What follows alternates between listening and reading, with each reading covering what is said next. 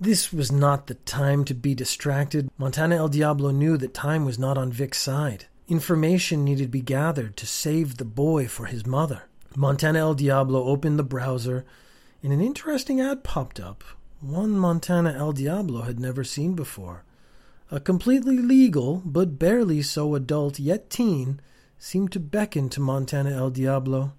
The text surrounding the lithe female form was ancient poetry that stirred a fiery passion deep within. Montana El Diablo was, if anything, a man. The siren call of consequence-free sexuality struck a note the primal being understood. Montana El Diablo's finger wavered. Should one take a moment and see what was offered? Surely, decent, fulfilling, compassionate partnership. It would only take a moment. Or throw distraction aside and get that URL typed in. If you decide to see what is offered, go to episode 77. If you would like to finish typing in the URL, go to episode 88.